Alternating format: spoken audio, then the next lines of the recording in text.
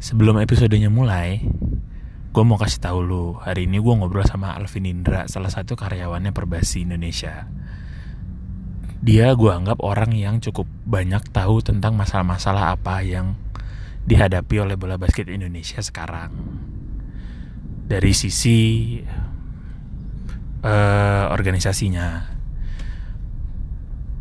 topiknya cukup berat, bahasannya cukup ribet. Cuma paling gak lu punya gambaran setelah dengerin ini. Gue berharap lu punya gambaran masalah-masalah apa aja sih yang kenapa sih basket Indonesia tuh gak maju-maju gitu. Dan buat lu yang gemes dan banyak komentar di Instagram ataupun apa, ternyata memang tidak semudah itu merubah arah basket Indonesia, membenahi ekosistem basketnya. Jadi semoga episode ini bisa dinikmati dan lu semua bertambah wawasannya. Selamat mendengarkan.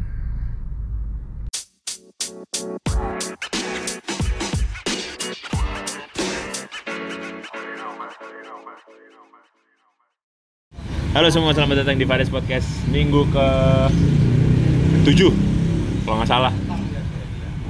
Kalau minggu lalu gue ngobrol bareng Uus, si artis yang doyan banget basket, gue nggak tahu kenapa jago kagak.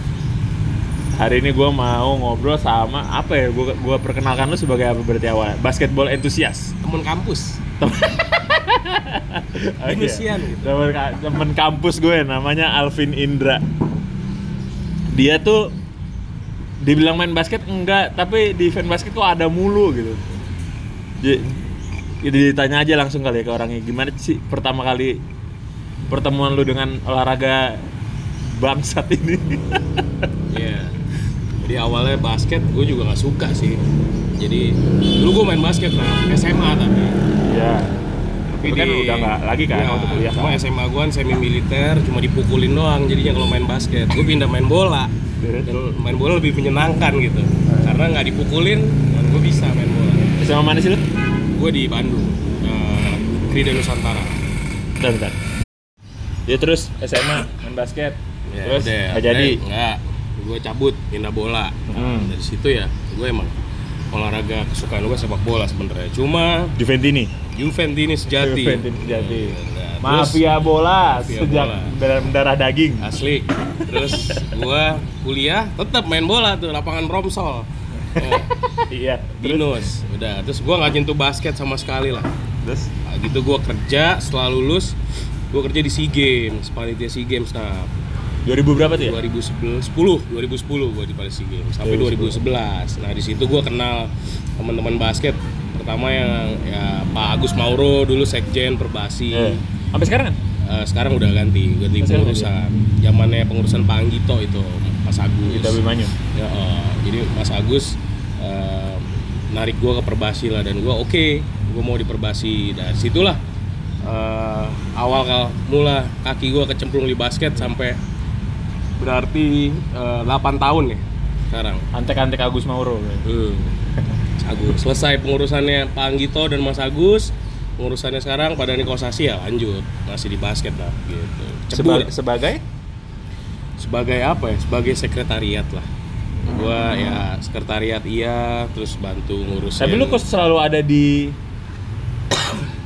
terakhir gue lihat di timnas muda, sebelumnya timnas cewek Asian Games. Nah itu kalau lu ngomong sekretariat nggak juga, karena kan lu nge-handle tim. Yes. Lu tuh kayak apa? Manajer? Jadi kadang-kadang karena di Perbasi itu orangnya juga nggak banyak, dalam arti yang bisa turun langsung. Jadi kadang-kadang gue diminta jadi asisten manajer, jadi manajer, roadman lah ya. Jadi utility. Ya pokoknya kalau bentur lu roadman ya. Pelacur basket lah. Jadi apapun basket Indonesia minta tolong gue ya, insya Allah gue coba bantu, gitu aja lah. Tugas dari bos apa ya bantu gitu. Ya dan gue memang senengnya di tim nasional, karena buat gue nggak bisa jadi atlet, nah, bisa jadi bagian tim nasional ya sebuah apa ya, berkah lah gitu.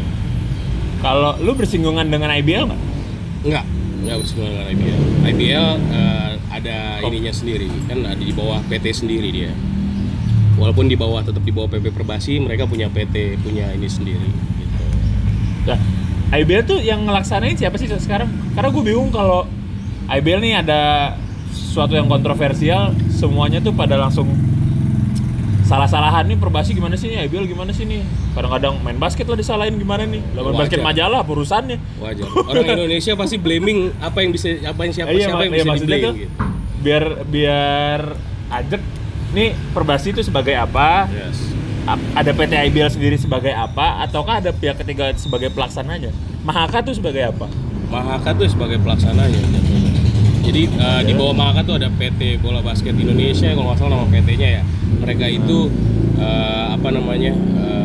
operator liganya lah. Kalau dulu kan masih zaman NBL kan PT DBL operatornya. Begitu kontraknya habis, selesai, pergantian mengurus zaman Pak Anggito Agus, liganya operatornya sekarang sempat Kohasan waktu itu ya di bawah PT-nya dia, sekarang di bawah PT-nya yang dimiliki Mahaka itu gitu. IBL-nya itu sendiri? IBL itu sendiri sebenarnya kalau dibilang IBL siapa, produknya Perbasi, karena liga tertinggi bola basket Indonesia ya produknya PB Perbasi. Oh, berarti waktu zaman NBL pun itu produknya Perbasi? Sama harusnya. Jadi liga tertinggi basket di Indonesia ya saat ini masih di bawah Perbasi.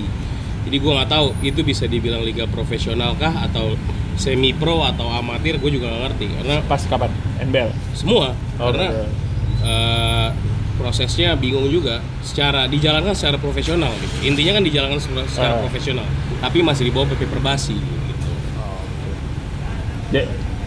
Jadi kalau misalkan ada pertandingan seri Solo gitu misalkan, lapangan licin, terus para pencinta basket pengen komplain tuh, komplainnya ke siapa? Pelaksana Mahaka sebagai pelaksanakah? Perbasi sebagai penanggung jawabkah? Atau IBL itu sendiri? IBL sendiri kan pasti ada komisioner dan lain-lain kan? Yes. Ya pasti ya ke IBL-nya dulu ya. Mereka ada komisioner, ada ada bagian-bagiannya di IBL sendiri. Jadi kadang-kadang kalau ya ini pusing juga, kita kadang-kadang ada masalah apa, orang lari bisa yang lu bilang tadi, bisa ke Perbasi, bisa ke IBL, bisa ke main basket atau ke media lainnya, whatever ya. Sebenarnya dipahami dulu masalahnya apa dulu, kaitannya apa dulu. Kira-kira ini lebih jadi tanggung jawabnya IBL atau tanggung jawabnya Perbasi atau tanggung jawab bersama ya. Jadi kadang-kadang begitu ada permasalahan baiknya ditilik-tilik dulu. Kira-kira siapa sih nih yang berhak mengeluarkan statement, yang berhak kasih penjelasan gitu. Berarti gue nangkapnya adalah semua bertanggung jawab. Tapi ya ada bagian-bagian. Pasti karena kalau ada permasalahan apapun di IBL, pasti IBL juga berkomunikasi dengan Perbasi tentunya gitu. Oke.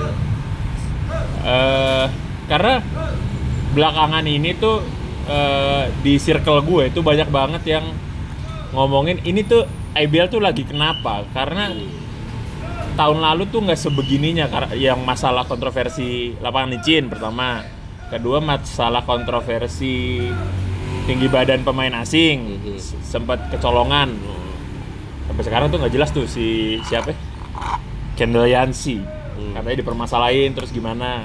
Terus kemarin itu terakhir yang dua pemain Pasifik, Jericho sama Indra, di skorsing 3 tahun. Nah itu skorsingnya, tapi yang menjatuhkan itu dari klubnya bukan dari Perbasi. Harusnya dari klubnya apa dari Perbasi apa dari mana? Nah itu jadi sebenarnya ada apa sih yang terjadi? Ada miss di mana sih? Ada miss ataukah emang kitanya nggak ngerti aja gitu? Ini gue jawab sebagai pribadi ya, bukan sebagai orang Perbasi atau karyawan Perbasi gitu. Ini pendapat pribadi gue. Gini, kita lihatnya gini dulu. Jadi IBL ini kita harus lihat sebagai liga yang sedang berkembang gitu. Jadi mereka jujur aja dari NBL ke IBL pasti ada plus minus segala macam yang harus kita terima mau nggak mau gitu. Dan kita harus lihat juga bahwa IBL di samping mungkin ada yang banyak yang kontroversi, ada juga hal-hal yang mereka coba untuk memperbaharui liga, untuk bikin liga kita makin step ahead gitu. Salah satunya ya mungkin pemain asing, terus mereka coba rookie, mereka coba ini itu apa namanya kayak home and away di di playoff. Itu terobosan-terobosan yang menurut gua sih pribadi ya patut dicoba gitu. Berhasil atau tidak kan penilaiannya nanti dari masyarakat, dari pecinta basket ada yang nilai, dari IBL pun pasti nilai, dari Perbasi juga pasti nilai. Dan selama liga itu masih berkembang dan melangkah ke depan, ya harusnya kita sebagai apapun ya, sebagai orang Perbasi, sebagai orang IBL, sebagai orang klub, sebagai pecinta basket, sama-sama jaganya ada macam-macam. Mungkin kalau fans sekarang jaganya dengan kritik atau dengan apa gitu segala macam, sah-sah aja gitu. Tapi ya pertama yang dilihat itu dulu, kalau sepakat atau enggak sama gue liga ini berjalan ke depan gitu.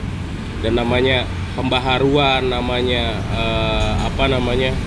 inovasi, ya revolusi atau apalah namanya, ya itu ada hal yang pro kontra juga, disruptif. Yes. Dan sebagai Perbasi atau sebagai liga sih pasti nggak bisa memuaskan semua pihak gitu. Dan mereka juga bukan alat memuas gitu ya, bukan vibrator atau apapun. Jadi mereka ya bekerja sesuai dengan apa yang harus mereka kerjakan gitu. Dan kita ya boleh kritik, cuma ya kalau bisa membangun gitu ya, boleh kasih masukan apapun lah segala macam. Perbasi itu tanggung jawabnya ke siapa? Menpora ya? Kalau PB itu harusnya KONI. Cuma sekarang itu di stakeholder olahraga Indonesia juga agak membingungkan karena ya semuanya pasti dari pemerintah. Pemerintah itu berarti Kemenpora. Di Kemenpora itu di bawahnya dulu ada Satlak Prima, sekarang udah nggak ada. Terus ada KOI, Komite Olimpiade Indonesia, ada juga KONI, Komite Olahraga Nasional Indonesia. Ya KOI juga dulu gabung, sekarang pisah. Tupoksinya apa? Pahamnya kalau yang secara tupoksi itu apa? Tupoksi itu apa ya? Kerjanya lah gitu. Kerjanya tuh bagiannya gimana yang bisa gua tangkap sebagai katakanlah orang awam gitu ya. Kalau KOI itu berhubungan dengan olimpiade multi event, jadi kayak SEA Games, Asian Games, Olimpiade, Asian Beach Games, banyak sekali gitu, multi event olahraga. Kalau KONI ya setahu gue sih saat ini yang paling besar gaweannya mereka adalah PON gitu. Tapi kalau gue lihat ya di Indonesia khususnya ya, maksudnya kayak orang taunya SEA Games apa segala macam, dan sebenarnya yang tanggung jawab utamanya Perbasi adalah single event justru, karena Perbasi Federasi Nasional Basket ya, afiliasinya ke FIBA, Federasi Internasional Bola Basket gitu ya. FIBA ya punya program sendiri, di bawah FIBA ada bagiannya masing-masing kayak FIBA Asia, Eropa, Amerika. Di bawah FIBA Asia ada lagi Asia Timur, Asia Barat, Asia Tenggara. Ya kita juga di bawah SEABA, Southeast Asia Basketball gitu, Basketball Association. Jadi kita dari Perbasi, SEABA, FIBA Asia, FIBA. Kalau berarti atasnya Perbasi itu banyak lah ya. Perbasi itu bertanggung jawab ke Kemenpora, bertanggung jawab ke KONI, bertanggung jawab ke KOI, ya, FIBA dan lain-lain. Tergantung urusannya apa gitu. Kalau menurut gua. Okay. Kalau urusannya multi event ya urusannya berarti ke KOI, ke Menpora, pemerintah gitu ya. Kalau urusan single event ya urusan Perbasi, berarti sama SEABA sama FIBA gitu. Tujuan utama Perbasi bisa aman nggak kalau gue bilang gini? Tujuan utama Perbasi itu adalah membuat liga basket profesional sebaik-baiknya, yang sebagus-bagusnya, atau infrastruktur basket nasional secara keseluruhan. Kalau sebagai federasi nasional sih semua ya, pembinaan, dari pembinaan akar sampai di profesional gitu ya. Dan di bawah Perbasi juga ada juga gitu. Kalau orang bisa tahu misalnya di bawah PP Perbasi gitu ya, pengurus pusat ya, itu ada Pengprov, Perbasi, provinsi. Jadi kita ada 34 provinsi, berarti ada 34 Pengprov. Oke. Di bawah Pengprov ada lagi Pengkot dan Pengkap kabupaten gitu. Di bawah Pengkap dan kabupaten klub amatir gitu. Banyak, jauh juga ya jalan birokrasinya berarti ya? Jauh. Contoh Jakarta aja ya. Jakarta berarti kalau misalnya pusatnya PP Perbasi, Pengprovnya DKI, Pengprov DKI Jakarta, Pengkotnya berarti Jakarta Selatan, Jakarta Barat, Timur, Utara, segala macam lah, pusat gitu ya. Terus di bawah selatan ada klub-klubnya, IM lah, Victoria lah, apalah. Di barat ada Gading Muda lah, apalah segala macam. Dan itu ya kalau orang PSSI bilangnya football family ya basketball family-nya itu gitu. Oke. Jadi Perbasi sebagai organisasi itu punya tujuan jangka pendek, jangka panjang nggak? Misalkan tahun ini goal kita ini 5 tahun lagi sampai akhir masa jabatan. Siapa sih sekarang ketua Perbasi, Dani Kosasi? Goalnya ini, misalkan FIBA ranking kita harus naik sekian, itu ada nggak? Jadi gini, kalau gua tangkep ya, pengurusannya Pak Anggito dia punya visi misinya sendiri. Pengurusannya Pak Dani visi misinya sendiri. Oh, nggak continue berarti. Nanti ya? entah siapa lagi ya visi misinya sendiri.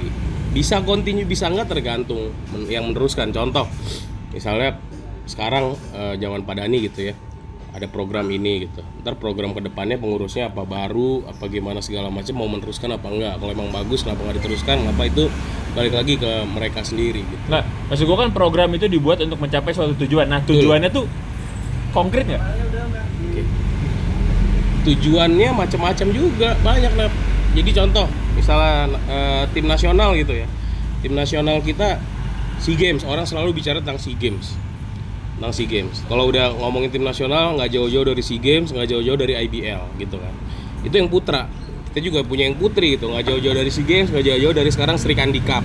Gitu. Kadang-kadang ya pasti Perbasi mikirin juga liganya gimana berjalan bagus untuk menunjang tim nasionalnya berprestasi gitu ya. Salah satunya, dan tim nasionalnya juga bukan SEA Games doang ya, tiap SEABA, tiap FIBA Asia. Jadi kalau SEABA, FIBA Asia itu berpengaruh sama ranking kita di FIBA. Kalau SEA Games gitu nggak ngaruh ya. Cuma nggak ngaruh ke ranking FIBA. SEA Games tuh pesta olahraga negara ASEAN aja gitu. Jadi ya apa ya namanya ya, pride. SEA Games tuh kapan lagi? SEA Games tahun depan, tahun ini 2019 di Manila. Bulannya apa gue lupa ya. Udah ada targetnya? Targetnya kita ya, kalau cewek setahu gua mereka incar emas. Cowok ya at least perak lah, karena tuan rumah Filipina juga mungkin nggak mau kalah. Dan dengar katanya Filipina juga mau bikin aturan kasarnya, pemain naturalisasinya nggak dibatasin deh. Nah, mati juga kita. Dia dibatasin aja menang mulu. Ya kalau nggak dibatasin time show juga semuanya. Jordan Clarkson main lagi tuh. Iya, Jordan Clarkson, Andrew Blatch main lagi so. Danny Pringle main lagi. Gimana ngelawannya? Gitu. Kenapa sih kita nggak bisa kayak Filipina? Kayaknya kita beberapa puluh tahun tuh dibayang-bayang Filipina. Yes. Ali Budi Mansyah tuh pernah bilang di salah satu talk show kalau anime basket sekarang kan ngomong timnas sekarang bagus kok, maju. Ali Budi Mansyah tuh, dan gue setuju dengan ini dia, stagnan. Karena perak SEA Games kita udah pernah, dan sekarang turun. Nah ini lagi naik lagi, dapetnya perak SEA Games lagi. Ada batasan, ada resistance apa sih antara perak sama emas SEA Games? Maksudnya kalau di pembinaan kah atau kalau ngomong genetik ya enggak lah, genetik mah kita sama Filipina itu aja. Apa kultur kah atau apa? Ya kalau gue sih dari sini dulu ya, ini pribadi gue ya. Olahraga nomor 1 kita Indonesia apa? Bola. 2 apa? Bulu tangkis ya? Bulu tangkis. 3 bisa dibilang basket?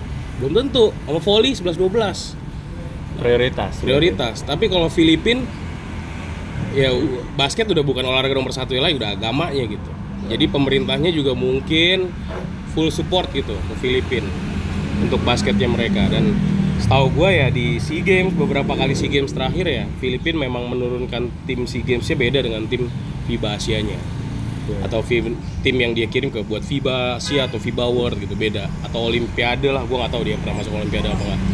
Jadi beberapa kali SEA Games yang gue lihat, yang pemain Filipina yang main di SEA Games, mungkin kalau nggak semuanya, sebagian besar ya pemain kampus gitu. Tapi kalau lu ya mereka nggak turunin Andrew Blatch, nggak turunin siapa. Sekarang mereka dulu punya Marcus Dohit sama Andrew Blatch.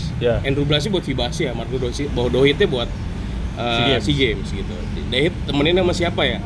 Ya sama Kiefer Ravena dulu sebelum jadi tim utama, terus sama pemain kampus Kobe Paras terakhir muda, dan talenta basket mereka nggak ada habisnya tiap tahun. Dan kalau gue boleh ngomong ya, level kita beda.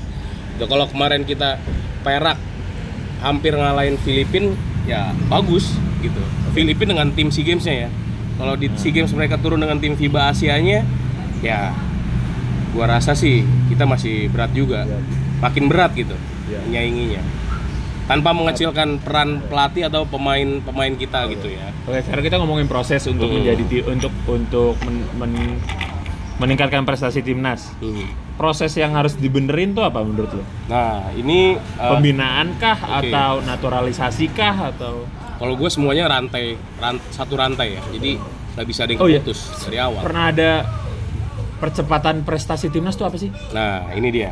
Ini kita kaitannya sama 2023 sih, yang gue tahu ya. 2023 kita mau jadi tuan rumah FIBA World Cup. FIBA World Cup, ya. Piala Dunia nih.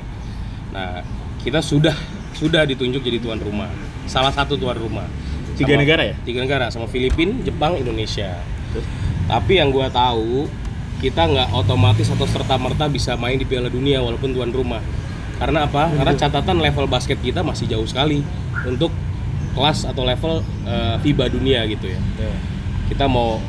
Kita bersaing sama Filipina di Asia Tenggara pun masih agak sulit. Di FIBA Asia kita juga sulit, apalagi dunia gitu ya.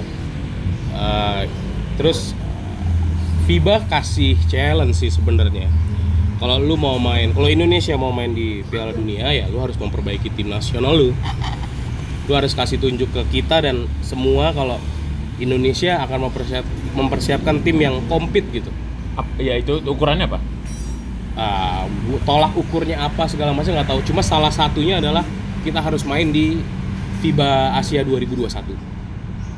Gitu. FIBA Asia seleksinya 2021. adalah di seleksinya udah dimulai dari kemarin tuh, yang kita ke Bangkok, yang kita lawan si Guam, lawan siapa gitu segala macam. Hasilnya on track nggak? So far masih on track. So far di bawah tim nasional di bawah coach Ito kemarin segala macam masih terus menunjukkan hal yang positif ya gitu. Yeah. Gitu.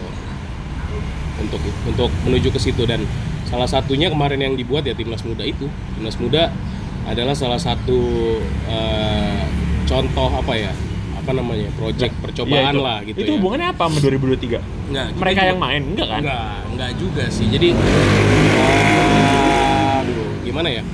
Jadi pemain-pemain muda ini, timnas muda ini diambil dari yang pemain-pemain bertalenta gitulah ya.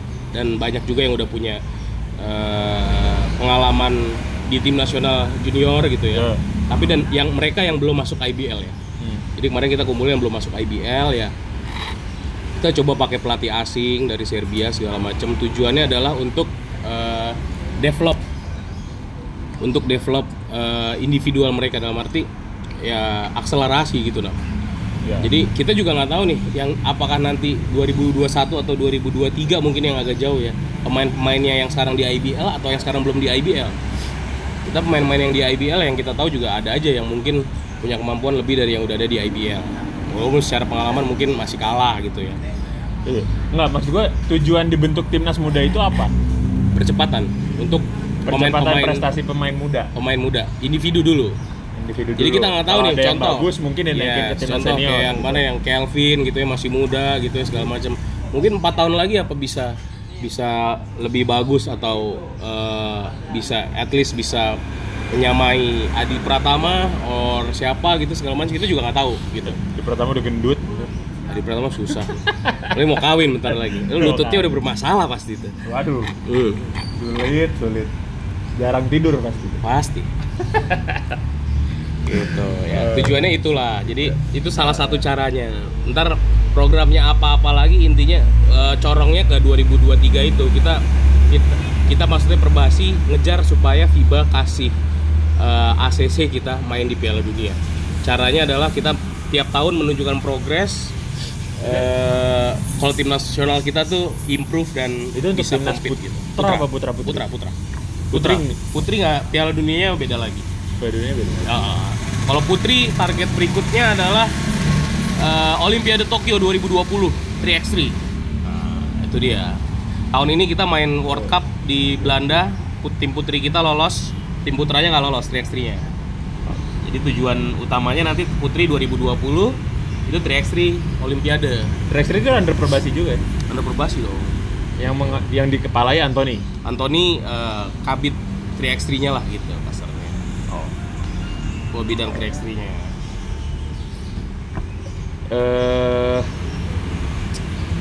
Apa lagi ya? Jadi aman ya gue bilang kalau tujuan timnas dari sekarang sampai 2023 adalah main di Piala Dunia 2023. yang 2023. Yes. Itulah. Yes. Yang kita goal kita sekarang goal harus kita itu sekarang, gitu. itu. Dan harus didukung Masa prestasinya kepemimpinan pada juga. Niko Sasi itu sampai kapan?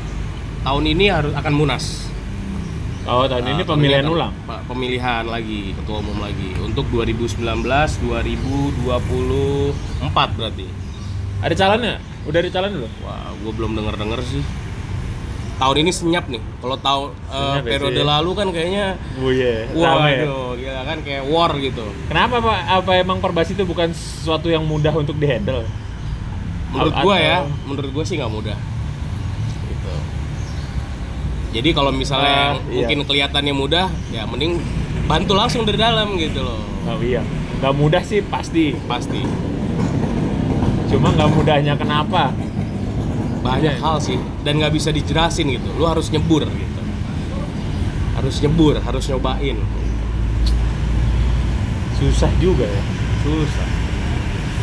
Well paid nggak sih? Gue nyebur juga. Well paid gila loh. Pengurus Perbasi nggak ada yang digaji men. Sama negara ataupun sama siapa ya? Kalau gue sih karena gue karyawan ya gue minta gaji. Namanya kalau nggak hidup nap. Jadi kalau pengurus Perbasi nggak ada yang digaji oleh negara, ngapain? Nggak digaji sama oleh negara tuh bukan sesuatu yang buat gue tuh bukan sesuatu yang noble, malah menjadi sesuatu yang tanda tanya. Lu ngapain Yes. di sana kalau lu nggak digaji? Ya itu harus ditanya ke masing-masing ya. For the love of the game atau Iya. for the love of the country kita nggak tahu. Ya oke lah, idealisme Yes. itu satu hal. Cuma kan idealisme itu harus tanggung jawab lu tuh harus ada di depan idealisme lu gitu. Betul. Kalau gue sih, kalau ada dua orang nih mau kerja sama gue, satu gue idealis sama lu nggak usah bayar gue deh, gue loyal sama lu. Sama satu nih orang, gue kerja sama lu, tapi lu bayar gue sekian, urusan lu beres. Gue mendingan bayar sekian, Bener. karena gue nggak akan percaya sama orang yang nggak gue bayar. Bener. Tapi masalah di basket nggak ada yang kayak lu mau bayar. Nah, pemerintahnya nggak mau bayar nih bosnya. Bosnya siapa? Kemenpora. Iya dong. Lah terus kalau nggak mau bayar gimana? Ya udah.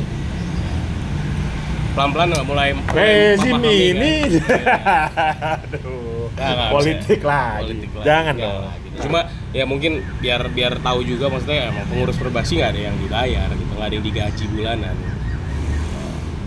Tapi Perbasi itu adalah suatu entitas yang dibentuk oleh Kemenpora. Apa enggak? Gua nggak Enggak tahu juga. dibentuk orang Kemenpora atau apa ya. juga. Ya awalnya kayaknya sih berdiri sendiri dari komunitas itulah, komunitas basket Tionghoa dulu. Nah, kalau Persatuan Basket seluruh Indonesia Yes. pengurusnya tidak digaji oleh negara, Yes. atau dia nge-guide self employ lah maksudnya kan? Iya. Dia dapat profit dibagi Yes. pakai gaji bulanan gitu Yes. apa gimana? Mhm. Kalau nggak kayak gitu gimana organisasinya mau bersih? Iya. Jangan bilang bersih dulu, gimana bisa jalan gitu kalau nggak ada. Iya bersih Yes, dan jalan. itu dia. Makanya ya menurut gua sih Berarti- sebelum ada orang menyerang pengurus Perbasi, ya gua kasih tahu clue-nya dikit lah, maksudnya nggak mudah jadi mereka gitu. Apalagi buat mereka yang udah idealis mau bantu basket Indonesia dan yang memang meluangkan waktunya buat ngurusin basket gitu. Gitu. Tapi orang-orang idealis itu gue nggak setuju sih sama orang idealis. Itu toxic juga buat basket Indonesia. Bisa, caranya gimana supaya nggak gitu? Ya, pemerintah keluarin duit lo bayar mereka atau hire profesional gitu. Iya. Yes. Gitu. Siapa yang bisa tekan? Pemerintah. Nggak ada yang bisa Perbasinya, tekan. masa ketua umumnya, pemerintah lu gaji gue lah, gaji anak buah gue lah, ya nggak bisa. Cuma kalau misal dari pemerintah, oke gini, sekarang semua PB, PP di Indonesia profesional, ketua umumnya sampai jajarannya semua digaji dan pemerintah menuntut prestasi atau apapun Iya. dari olahraga ya mungkin ya menurut gue di luar seperti itu, makanya mereka maju cepat. Gitu. Apakah? Ya nggak tahu, gue dana olahraga kita dari APBN tiap tahun berapa sih kita juga nggak tahu. Yang nyampe ke PB berapa sih Gua rasa sih kalau yang nyampe langsung nggak ada ya. Bentuknya bantuan. Mau ada event ini baru minta dikasih sujud syukur bareng, nggak dikasih telentang bareng gitu aja. Iya. Kalau singkatnya gini Nap, level olahraga kita, apalagi basket gitu ya, belum sama dengan negara lain. Contoh sepak bola sekarang, Myanmar, Vietnam, Filipina maju. Kenapa? Gua rasa pemerintahnya kasih dana lebih buat PSSI-nya mereka untuk bangun tim nasionalnya. Nah, gue rasa ini adalah informasi yang baru dan nggak banyak orang tahu sih kalau pengurus Perbasi itu nggak digaji. Iya, menurut gue sih begitu. Ya Mungkin mereka nggak banyak orang tahu kan ini. Iya, jadi kadang-kadang kalau ada yang Terus duitnya dari mana Perbasi? dari mana Klub-klub nih? itu iuran tahunan ya. Nggak ada, mana ada. Klub-klub iuran tahunannya ke Pengprov mungkin, Pengkot. Kalau ke PP nggak ada. Kalau PP setahu terus gua dari ya, mana? setahu gua ya Duitnya? ada duit dari Kemenpora untuk operasional. Jadi mungkin besarnya kalau buat operasional itu, buat operasional kita sebulan itu dananya 1 tahun sekali turun dari pemerintah. Jadi contoh misalnya sebulan habis 10 juta gitu ya, berarti kan setahun 120 juta gitu ya. Ya turun dari Kemenpora untuk setahun itu 10 juta gitu. Terus kalau untuk event-event ya kadang dapat bantuan dari Kemenpora, kadang begini kadang begitu ya. Untuk yang nggak tahu juga mungkin banyak juga pengurus Perbasi atau yang sebelumnya juga yang berkorban materi gitu buat Perbasi. Nggak ada perencanaan budget yang saklek ya. Nggak ada, karena source-nya juga nggak ada. Iya. Kalau orang awam kan mikirnya, nih tahun ini kita mau begini nih, ini budgetnya sekian, ini untuk event ini untuk event ini untuk event ini. Ternyata tidak sesimpel itu ya prosesnya. Yes. Contoh kayak gini nih. Terus nyari, itu kan duit kurang. Nyari duitnya dari mana? Aduh, simsalabim lah. Kadang-kadang ada yang bantu, kadang-kadang itu menurut gue ya. Nah, ini cuma apapun kesulitannya ya bahaya so far dong kalau ada yang Bener. bantu, karena orang mau bantu pasti mau timbal balik. Ini lo gue bantu, nanti kalau gue susah lu bantuin ya. Ada yang timbal balik, ada yang enggak. Percaya atau tidak, masih ada orang yang benar-benar mau bantu. Percaya, Betul. gue percaya ada orang yang masih mau bantu. Tapi gue lebih percaya kebanyakan orang yang mau bantu tapi mau timbal balik. Iya. Nah, semua di dunia ini nggak ada yang abadi kecuali kepentingan, ya nggak? Ya, jatuhnya pesimis ya nih podcast. Makanya kayak kadang-kadang kalau ya kita hidup di dunia maya ya sekarang ya. Yeah. Netizen gitu banyak, wah harusnya begini, mereka punya ide, punya pemikiran. Gue kadang-kadang bacanya ada yang oke, bener juga. Waduh, lucu nih, dia nggak tahu apa-apa gitu. Bisa, cuma dari semua itu mungkin bisa turun langsung kali. Oh, gue mau jadi pengurus Perbasi gitu. Kalau misalnya ada policy dari Perbasi atau dari IBL yang kira-kira kurang cocok sama kita gitu, gue punya anggapan gini. Kalau Hitler bilangnya, kalau lu nggak mau nurut dalam sebuah kebijakan gitu, dalam suatu kebijakan, ya lu jadi pembuat kebijakan gitu. Lu reach the top dulu gitu. Yeah. Nah, maksud gue kalau buat gue sih anak muda sekarang banyak banget yang senang basket gitu, mungkin bisa bantu Perbasi ke depan, entah jadi ketua umum, entah jadi pengurus, entah jadi karyawan, entah jadi apapun, atau mantan pemain. Ya, tapi ayam telur lagi. Ya, Lu mau dorong mereka untuk jadi pengurus, tapi pengurus Perbasi nggak ada duitnya. Nggak digaji. Nah, makanya mau nggak gitu? Lu mau nggak? Ya nggak mau. Ya udah. Kalau lu tanya kenapa yang lain mau, lah lu tanya. Jawabannya beda-beda. Oh, ada yang mungkin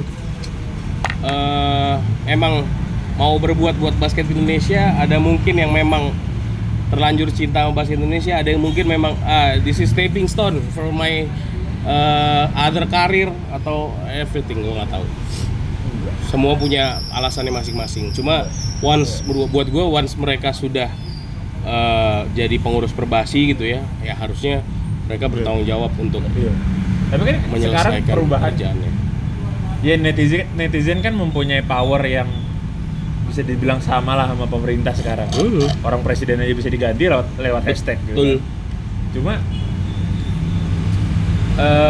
harusnya netizen tuh nggak ngomongin gaji pemain yang kecil dulu gitu. Lu omongin dulu lah, yang ngurusin basketnya aja nggak ada punya uang, gimana yang mau main gitu. Makanya gue nggak tertarik sebenarnya ngomongin itu. Gue lebih tertarik ngomongin anak-anak muda, calon pemain Indonesia ke depannya yang gue lebih seneng. Makanya iya, oke. Katakanlah siapa? Yesaya, Yes. Arigi. Yes. Bahkan atau adik-adik yang lebih kecil gitu. Gue lebih seneng ngomongin mereka. Adik, iya. Oke. Berapa tingkat turnover pemain muda yang secara physically mereka siap, mentally mereka siap, skill mereka siap. Begitu dibuka angkanya di liga basket, mereka mundur dan menjadi karyawan bank gitu. Kayak lu nih gitu. Nggak usah ngomongin gue deh. Banyak lah ya. Ya. Cadistira Pranatyo, Yes. musim ini kandidat MVP, musim depan pensiun. Ya nggak? Nuke Trisaputra, kandidat MVP, musim depan pensiun. Itu umurnya 20-an berapa? Yes. Kalau ya, banyak deh orang yang nanya gue, lu kenapa nggak pro sih? Gua kan nunjuk orang-orang itu. Ya lu lihat aja yang udah nyobain. Iya. Gitu loh. Kalau mereka nggak mungkin nggak percaya dan masih tetap idealis. Lu lihat dulu, lu nyemplung ke jurang baru ketahuan, oh ini jurang tuh. Udah gua kabur. Gua ngeliat jurang ya gua nggak nyemplung lah. Sama kan? Puter sama balik perbasi kan? Lu nggak mau masuk profesional sama sekarang orang nggak mau jadi pengurus atau ngurus perbasi. Iya, langsung. exactly. Yes. Nah, berarti akar masalahnya adalah tidak adanya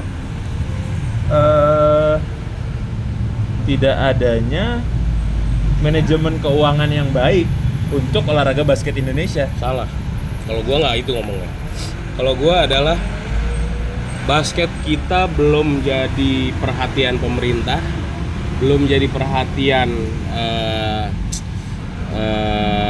apa ya? Mungkin pengusaha atau perusahaan-perusahaan yang buat bantu gitu. Contoh gini lah, Nap. Bola gitu ya. Mereka Tarkam aja bisa dapat sponsor gampang gitu ya. Sepak bola karena yang nonton banyak, yang main banyak, fansnya banyak sekali. Contoh kalau gua dulu gue punya bisnis gitu ya, siomay gitu. Misalnya siomay gue udah jadi perusahaan unicorn nih, ya kan, lagi zaman unicorn nih. Gue mau sponsorin basket atau mau sponsorin sepak bola ya? Oke. Kalau sponsorin sepak bola, return gue banyak nih. Berarti kan itu ada telur ayam lagi. Betul. Maksudnya. Kalau basketnya mau ditreat sebagai industri nggak? Yes. Menurut lo nih? Harus. Enggak ya. Menurut lo lagi jalan ke situ nggak? Maksudnya liga Sekarang, kita tuh lagi jalan ke situ. Jadi ujungnya tuh basket mau dibuat sebagai industri. Harus. Yang ada marketnya. Betul. Jadi ada pengusaha yang mau invest. Betul. Dan lain-lain. Sistemnya memungkinkan itu nggak? Kalau pengusaha mau invest, gue mau invest nih di liga dari perusahaan gue. Sekian. Sistemnya bisa memungkinkan, cuma kebiasaan masyarakat belum. Kebiasaan masyarakat tuh maksudnya? Contoh gini.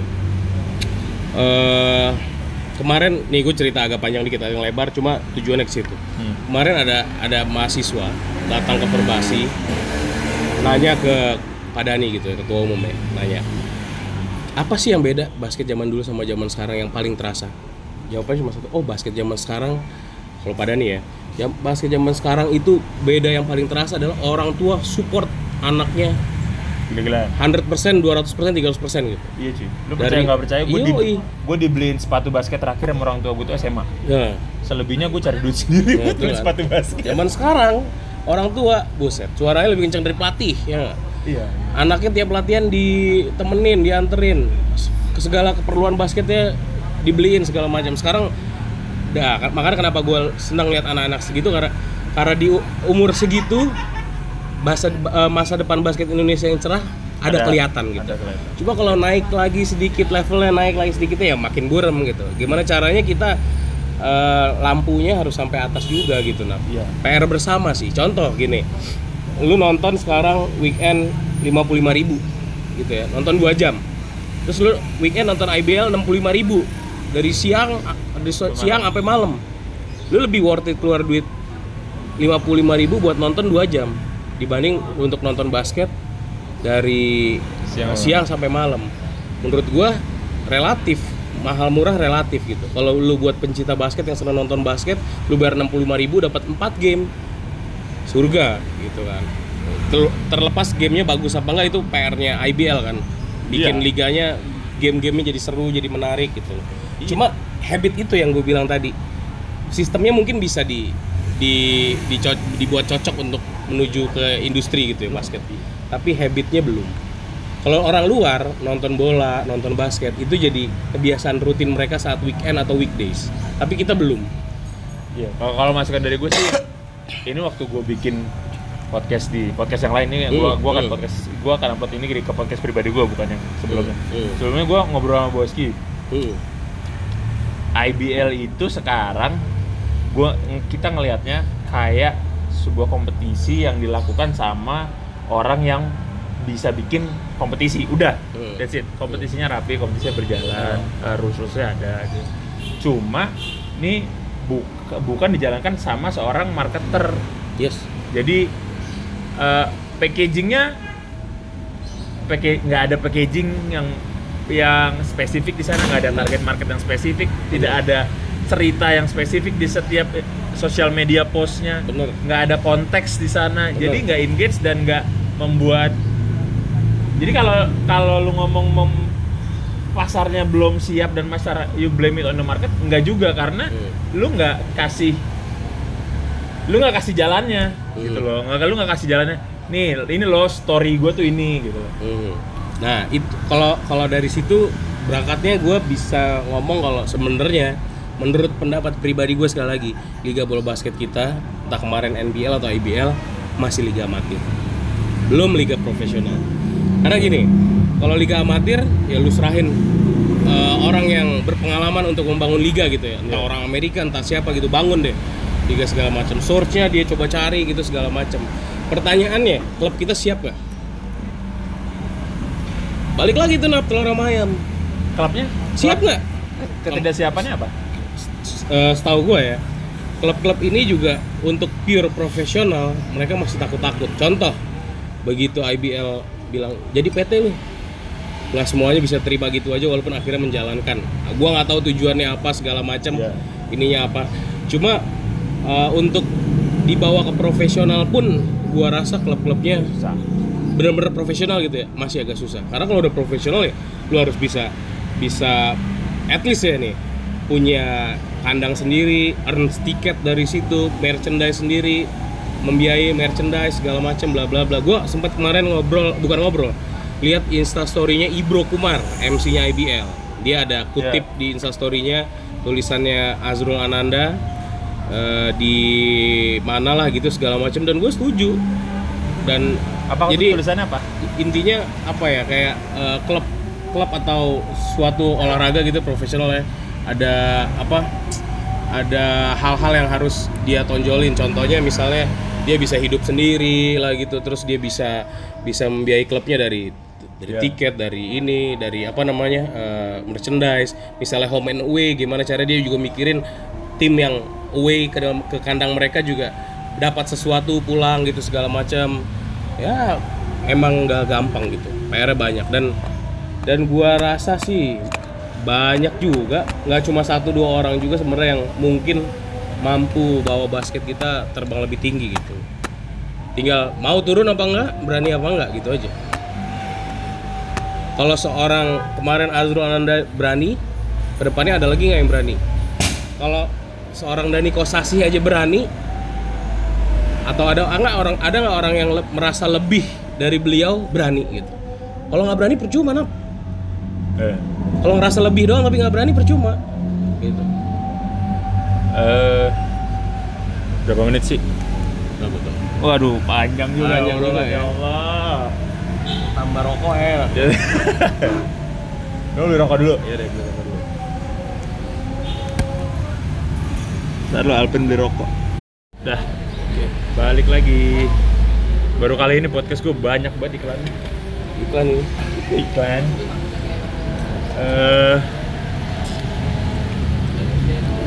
Gue ingin aja ya biar agak lama.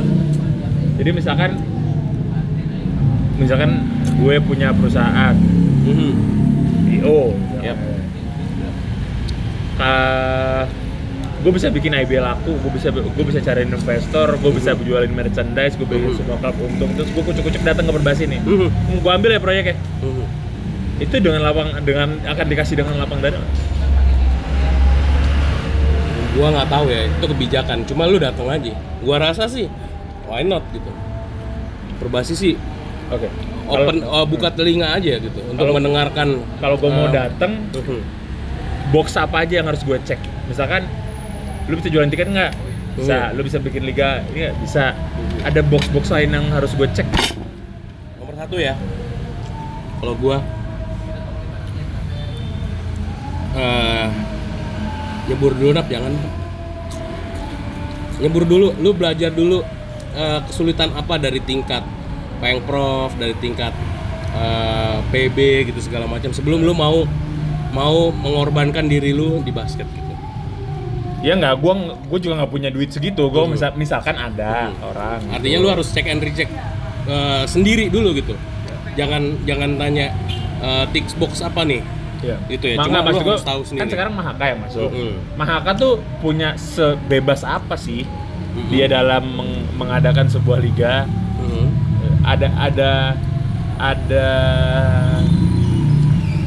Ada kriteria apa? Ada batasan-batasan apa sih yang dikasih sama PB Perbasi dalam mengadakan sebuah liga gitu loh? Maksudnya. Ada banyak syarat dan ketentuan nggak? Atau ya coba bikin tuh, misalkan gitu. Yang memberatkan si Mahaka ini sebagai eksekutor. Gua rasa sih Perbasi nggak akan memberatkan deh. Kalau menurut gua ada pihak yang mau bantu basket pasti open. Apalagi ya misalnya contoh running liga profesional yang menurut gua sama sekali nggak mudah. Ya. Yap. Gua rasa sih makanya gua bilang Perbasi mungkin akan buka mata buka telinga aja kalau memang ada orang yang mau bantu. Contoh, belum kita misalnya bantu liga profesional, kita dari roots dulu. Ada yang mau bikin liga SD, liga SMP, sekarang liga SMA udah ada DBL dengan peraturan mereka sendiri. Gitu. Bagus apa enggak? Balik lagi ke penikmat basket. Menurut lu bagus apa enggak? Dari sisi kemasan, dari sisi itu bagus. Dari sisi lainnya nilai juga gitu. Buat gua sih, gua pernah ada satu kata-kata dari salah satu pelatih. Kita sebut saja dia Oki Tamtela itu. Dia bilang, selama basket masih diomongin di media, mau baik mau jelek, biarin aja. Yang penting basketnya masih kedengeran. Level kita masih di situ, Nap. Iya. Yes. Jadi kadang-kadang kalau main basket bikin artikel yang kontroversial atau bahasan kontroversial atau media lain, Iya. ya gue sih happy aja bacanya. Bahkan misalnya tentang Perbasi atau tentang IBL, gue sih happy aja karena basketnya masih kedengeran gitu. Karena gue bukan fans Perbasi, bukan fans IBL, tapi gue fans basket Indonesia secara keseluruhan gitu. Dan kalau mau tanya tim favorit gue basket Indonesia apa? Tim nasional. Ya. Yes. Berapa tahun lagi Vin kita jalan kayak gini? Kita. Ya basket Indonesia gitu. Oh. Tergantung. Maksudnya, karena kan gue yang ngomongin. Karena gini.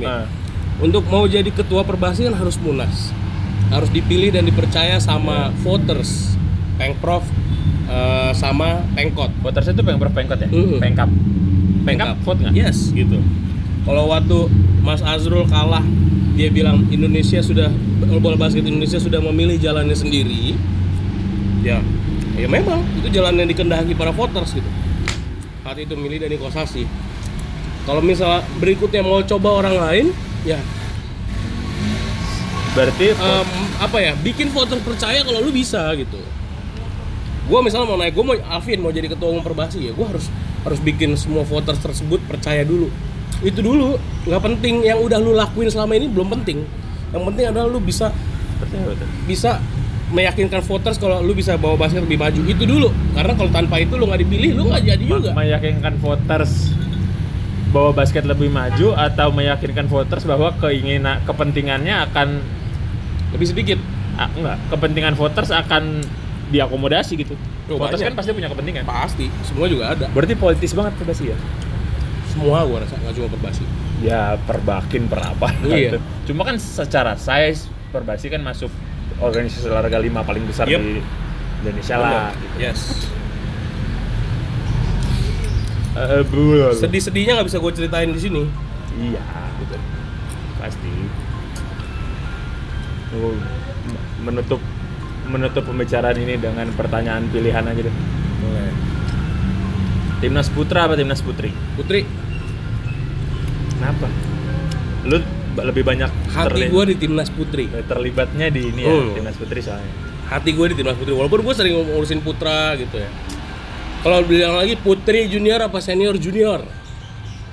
Lebih Yes. lebih ini ya. Itu gue hati gue di timnas putri junior. Konvensional apa basket jalanan? Profesional. Sorry Boski, kita berbeda jalur, tapi kita tetap friend. Tetap friend. Gimana juga, Iya, Mabuang iya. Kesak, gua sama lu tetap friend. Junior senior. Junior, invest in youth. Youth. Yes. Kalau gua tanya NBL IBL lu mau jawab nggak? Apa dulu pertanyaan nih? Nggak ada. NBL atau IBL? Oh, NBL atau IBL? Maksudnya pilih IBL atau NBL? Iya. Gua IBL. IBL. Iya. Alasannya? Enggak, gua nggak mau tanya alasannya. IBL. Karena pasti politis. Enggak. Alasan gua nggak politis. Apa? Ya boleh Alasan. deh, gua tanya deh. Kalau gua lihat ya dari dalam, IBL kalahnya packaging. Yes. Lainnya menurut gua menang. Oke. Kalau kontroversi sama kontroversi, Ya, cuma tapi IBL mencoba lebih banyak hal baru. berani gitu. Ya. Terlalu berani apa enggak? Berani dulu gitu. Next. Gue tanya nggak ya? Perbasi apa PSSI? Gua Perbasi lah. Perbasi. Udah. Tetap Perbasi ya? Kacang nggak boleh lupa kulit. Oke, tidak usah dijelaskan. Sampai jumpa minggu depan. Dah, makasih Vin. Yoi.